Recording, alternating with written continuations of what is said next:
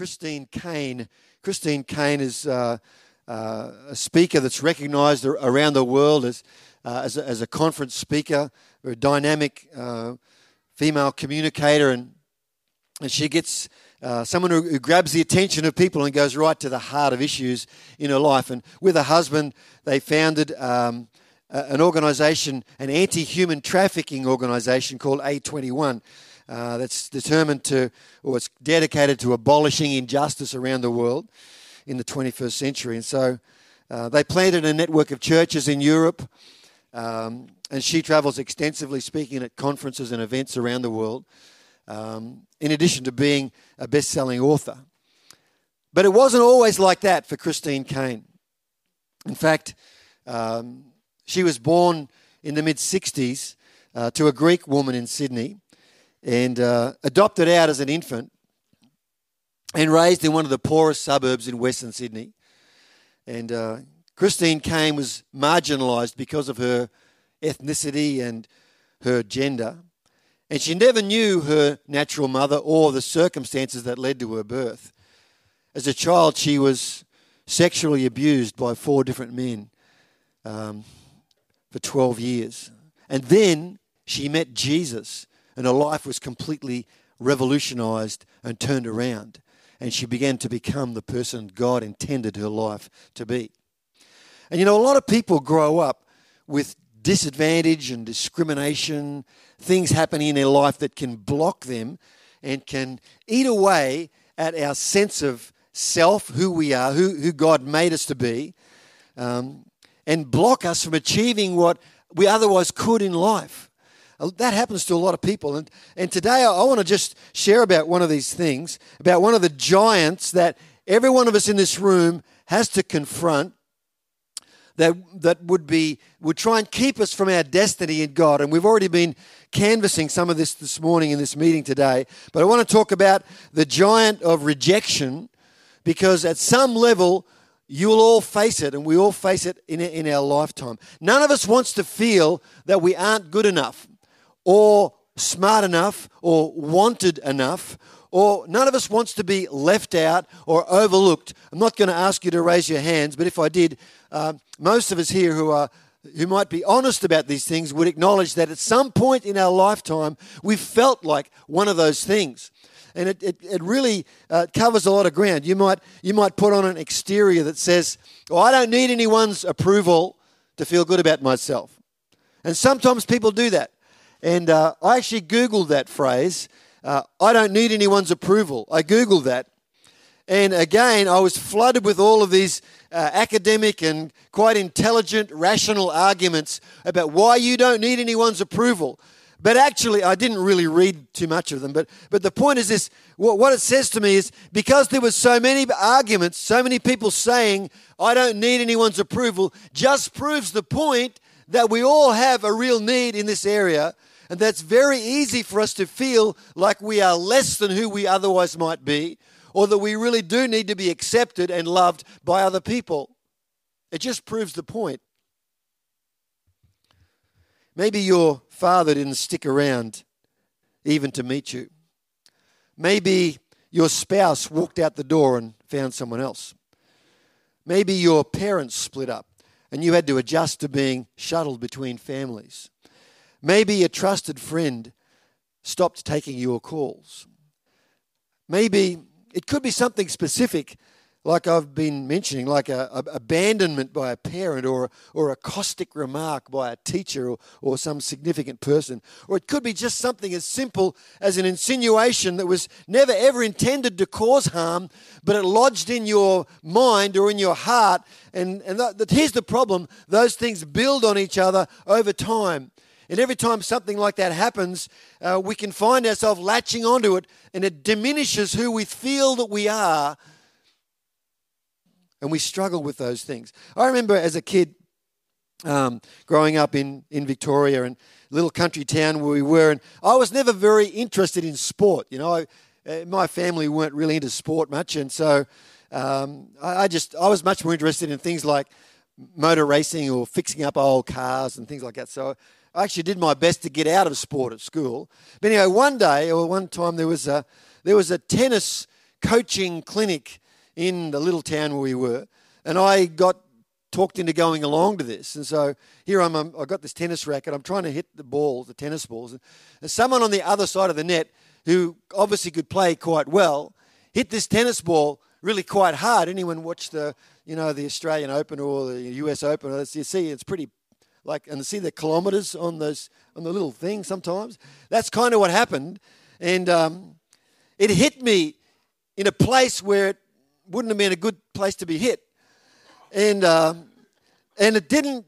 It wasn't a good thing. It wasn't a good feeling, And so I walked off the court, and I felt humiliated, and I'm not proud to say this, but I never went back there. I never went back to it. I'm not advocating this, by the way, because you've got to toughen up sometimes, and you've got to keep going. You have to. But I didn't, and it humiliated me, and it just ate away at me for a little while. Anyway, the point is, things like that happen in life, and they can be cumulative, and they add on to each other, and we often feel bad about ourselves. So rejection is at the heart of many of the behavioural symptoms and issues that we face in life. Things like insecurity, low self-esteem, inferiority, even self-hate. Rejection can be at the root of those things. But it's more than that. It's not only that, it also drives other behaviours like, for example, the person who is driven to succeed, or perfectionism. I put up my hand for that one. I've been a perfectionist for a long time. Paul's discovering that. He's getting a little bit tired of it probably. But I call myself a recovering perfectionist, and I'm working at trying to deal with that. So sometimes I do things a bit rough, just to force myself, just not to be a perfectionist. Anyway, other things like winning at all costs can actually be driven by rejection that we feel as a child in our life. I've got to prove myself to someone, some imaginary, even sometimes someone who's passed away, a dead parent or relative. I still feel I have to prove myself to them. Rejection has plagued humanity since the Garden of Eden. Adam and Eve lived in this place that God made for them, called Eden. It was amazing, and it was like perfect harmony. It was a beautiful place. And they had food there. They had everything they could ever want in the Garden of Eden. It was just an amazing place. And then the serpent, who was the embodiment of evil, entered the scene, and he said to them, he insisted that Adam and Eve needed something more to be the person that they could become, that God was holding back, that God was withholding something from them, that they were unfulfilled in their life, or they were lacking in some way. So they believed the lie of the serpent, and they disobeyed God, and sin entered the world, and a seed was planted in their hearts called rejection. And it makes people think that there's something inferior about me, about us, something inferior about you. That there's something else that you need to be everything that you could be. And friends, we've got to nail that thing, because God made you to be amazing. God made you to be incredible. He made you incredible. It's the things, the experiences of life that convince us that there's something missing in our life. You remember the story? I love reading about David, the shepherd David, and the King David in the Bible. And before David killed the giant Goliath, there's a whole story in itself that happened right there that's so powerful in this particular area of rejection. So David turns up at the front line of the battle. He's delivering food for his brothers who were soldiers in the army. And David's the youngest. That's why he wasn't enlisted in the army. And so they're all there, and they're getting ready. They're trying to figure out how they can defeat this giant on the other side that's facing up to them and taunting them all.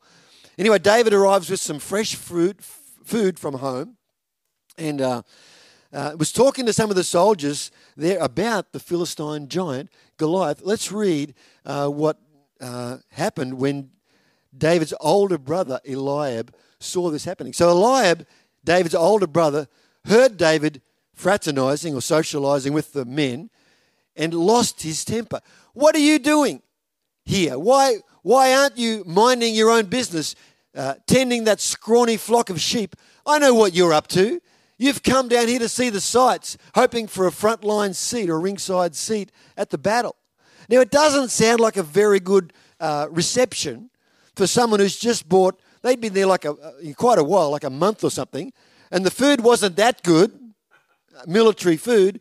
And here's their younger brother is bringing this fresh food from home. You'd be thinking that they said, "Wow, thank you, buddy. That was great. That was awesome."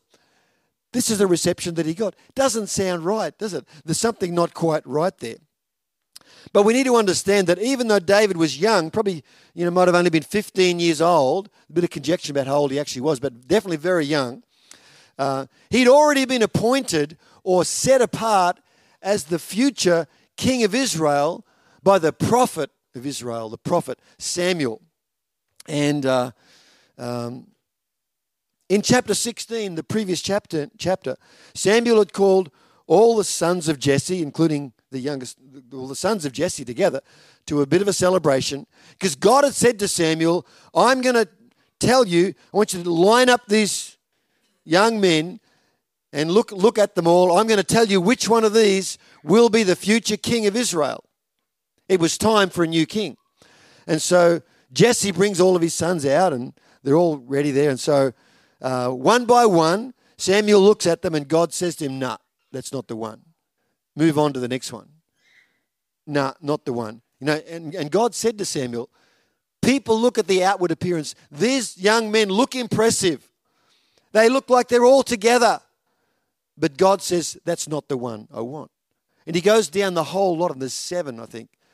And everyone, God says no. So Samuel says to Jesse, "Mate, what's going on? Isn't there anyone else, Because he said they had prepared a feast, right? And Samuel says, "We are not going to eat until we resolve this issue. Is there someone else?" And so Jesse says, "Well, there's just one more, but he's out in the fields looking after the sheep, and I didn't bother to bring him in because I thought, it wouldn't be the youngest." And so Samuel says, "We are not going anywhere until you bring him in." So they brought him in.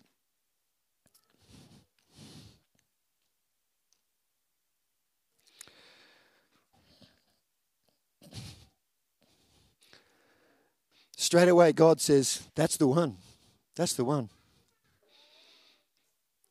Anoint him." We were talking about anointing last week, Paul. Anoint him. So it says in 1 Samuel 16, verse 13, Samuel took his flask of oil and anointed him with his brothers standing around watching him. Now David was anointing 3 times. This is the first one. The Spirit of God entered David like a rush of wind. God vitally empowering him for the rest of his life. So what happens is he's got this jug of oil. He gets it and pours the whole thing over David's head. That would have been a bit messy, would you agree? Kind of, just imagine like olive oil or some kind of oil all over you. Mate, okay, or whatever you reckon. But that's what they did. That's called being anointed. The oil speaks of the Holy Spirit all over you.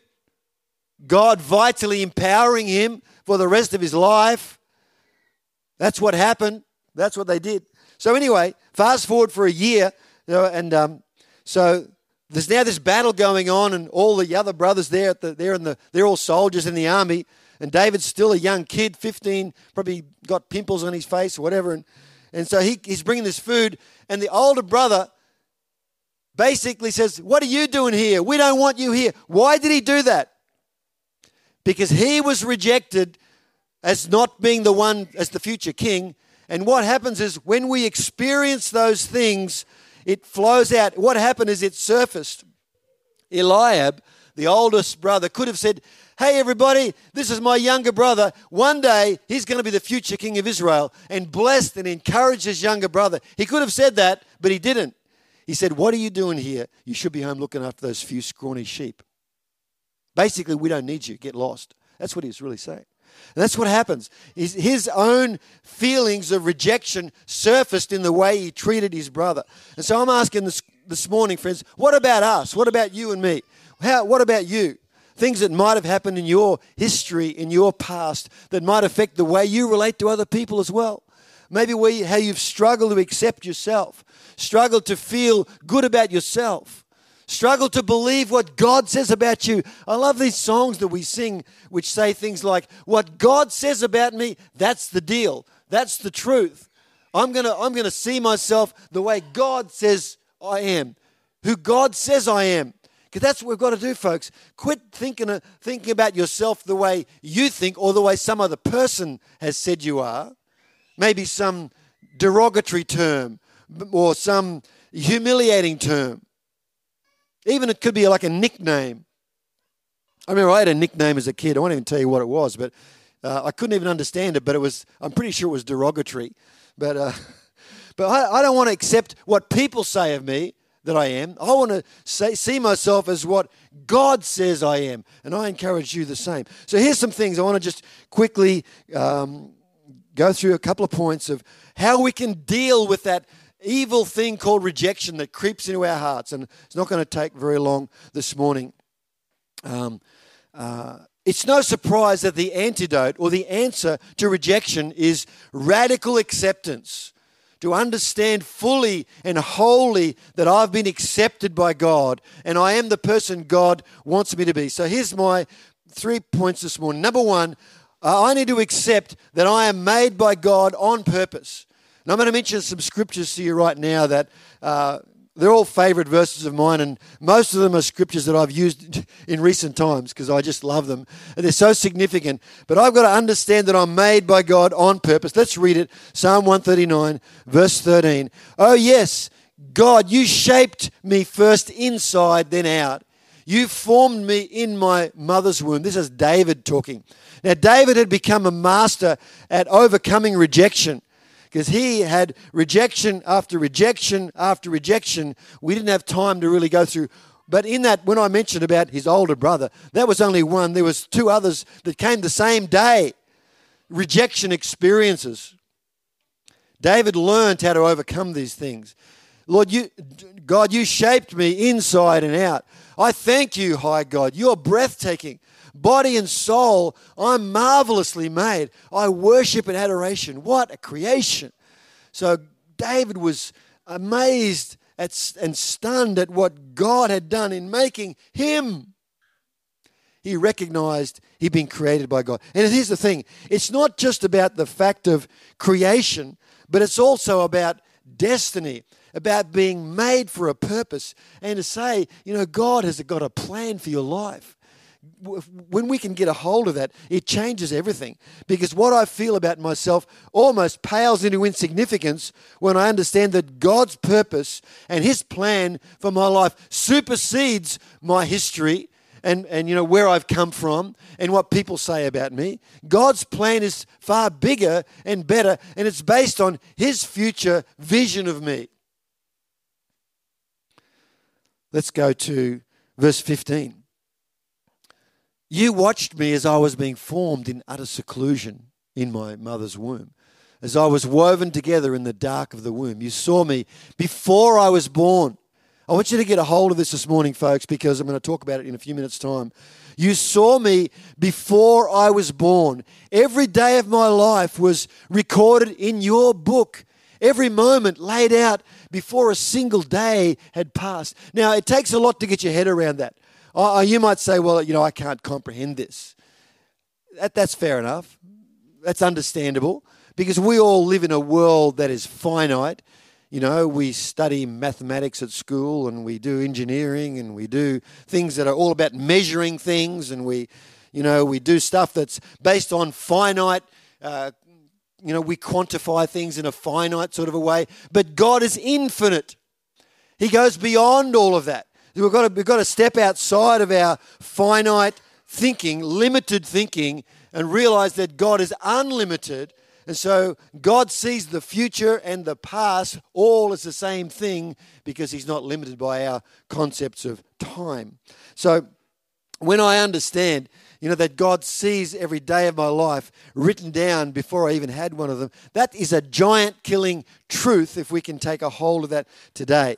And rejection, here's the thing, rejection doesn't want you to know you were made on purpose by God, or that you were made uniquely by Him, or that you were made beautiful in His sight, or that you were made wonderfully for His glory to shine through you. Rejection is always trying to block those things, and we've got to overcome that. The second thing, if we can take a hold of this, friends, that you are not only created by God on purpose, more than that, you've been chosen by Him, chosen by Him. And I think what we need to do, friends, is to immerse ourselves or clothe ourselves in this revelation or this principle, this truth that I've been chosen by God. That's why you're here this morning. You're here today because God chose you for a purpose, for a plan. Let's read Ephesians 1:4. It says, long ago, even before He made the world, God chose us to be His very own through what Christ would do for us. He decided then to make us holy in His eyes, without a single fault. Turn to the person next to you and say, without a single fault. That's them. It could be you. We who stand before Him, covered with His love. So, God made you with something special in mind. And I just want us to think for a moment about that word where it says He chose us. If you go back to the original language and look at that word chose, it's a verb, and it means this. It means to select or choose out with a definite outcome. It's like having something specific in mind when you make the choice. It's actually from a word in the Greek language spelt Lego, L-E-G-O. We all know what Lego is, but it's Lego in Greek. And Lego in Greek means to have an argument with someone because you want to prove a point. That's what it means. Nothing to do with little plastic blocks. That's what it means, to have an argument with the intention of proving a point or winning a point. So, eklegomai, which is what this word is in Greek. Ek means out of. It means it's that chosen out with the full intention of making a point and proving something. So what it's saying is that when God chose you to be His own, He had a very special purpose in mind. A very special purpose in mind. So here's the thing. Long before you knew Him, He knew you. Long before you knew God, He knew you. And He loved you before the world began, the Bible tells us. Now, my job is to believe what God says. I have to read that and accept that. This is what God says. He chose us. He chose you before He even made the world. Actually, there's a lot of theology behind that. We could actually look into that. Because God is the Father of spirits, the Bible tells. We can't get into it today, but I want to tell you that spirits are eternal, and you are a spirit. Spirits are eternal. God knew you before the world began. So before you ever felt the sting of rejection, I love this. God went on record. He chose you before you ever had the opportunity to feel rejection from any other people. God said, I've already chosen you. You're mine. That gives you value. That makes something precious about you. Before anyone else decided whether you were good enough for them or not, God had already decided. He said, I'm going to bring you into my family as a son or a daughter of the living God. He'd already decided, the Bible says. That's what it says here in Ephesians 1:4. Before anyone else had a chance to even think about it. You see, that's why it doesn't matter so much what anyone thinks of you. Because God says you're amazing. You are special. Someone here this morning, or it might be watching online, that's been adopted as a child, as an infant. And it feels for you like you were left at the adoption agency. They just left you there and left. And here's the good, I've got some amazing news for you this morning. If you were adopted, I want to tell you this, that God picked you up and loved you before they ever dropped you off. That's a powerful truth. God said, I love you, and He picked you up before they ever dropped you off. And he said, I'm choosing you. I want you in my forever family. I'm giving you a name. I'm giving you a place. I'm giving you an inheritance. And my riches are unlimited. God's riches are unlimited. So here's the question we all have to face. If God has chosen you, there is still a question, am I going to choose him? Because God's choosing of me is far more important. It's far more important that he's chosen me. But at some point, I've got to decide, am I going to choose him? And when you make that choice, the deal is complete. It's all done. You are his and he is yours. Here's my last point this morning. To overcome rejection, I need to learn how to live from the place of acceptance and not for acceptance. Because so often in our lives, we do things and our lives reflect that we are trying to find acceptance, from other people. Very often within peer groups, you see this happen. I mean, I'm sure you know that peer pressure, especially for young people, is a very real thing. There's a saying, when you want to rise above peer pressure, you say, be the peer pressure. Don't be influenced by it, but be the one, hopefully influencing others for good. But so often we do things to find acceptance, don't we? And you see that in, I won't go there. We just see it a lot, so much in life. And I was reading a story of Louis Giglio, who's a famous evangelist and pastor of a large church in the US, and some of you might know of him, but he had opportunity to speak to a group of swimmers who were competing in the Olympics, in the 2016 Olympics, and the day before they left to fly down to Rio de Janeiro, he was asked to speak to this group of elite athletes, and in the room there was multiple gold medal winning athletes, swimmers, and as well as some other first timers. But so he was praying. He said, God, help me to know what to say to these people. And so he felt drawn to share with them from Matthew chapter 3. And this is a scripture that I've shared many times as well. But let's read it. Matthew 3:16. It says, the moment this is Jesus being baptized, like we did last week. Jesus was baptized to give us an example that this is what we should do. So the moment Jesus came up out of the baptismal waters, the skies opened up and he saw God's Spirit. It looked like a dove descending and landing on him. And along with the Spirit, a voice, this is my Son, chosen and marked by my love, delight of my life. I absolutely love this verse because what it says is right at the beginning, because see, this is the first thing that happened before Jesus began his ministry. So this happened, and then the same day it says that he went out, actually that he was sort of driven, it says, out into the wilderness for 40 days and 40 nights where he was tested, and he was fasting for 40 days and 40 nights. We're about to have a fasting season coming up, but we've decided to go easy and make it 21 days, not 40 days.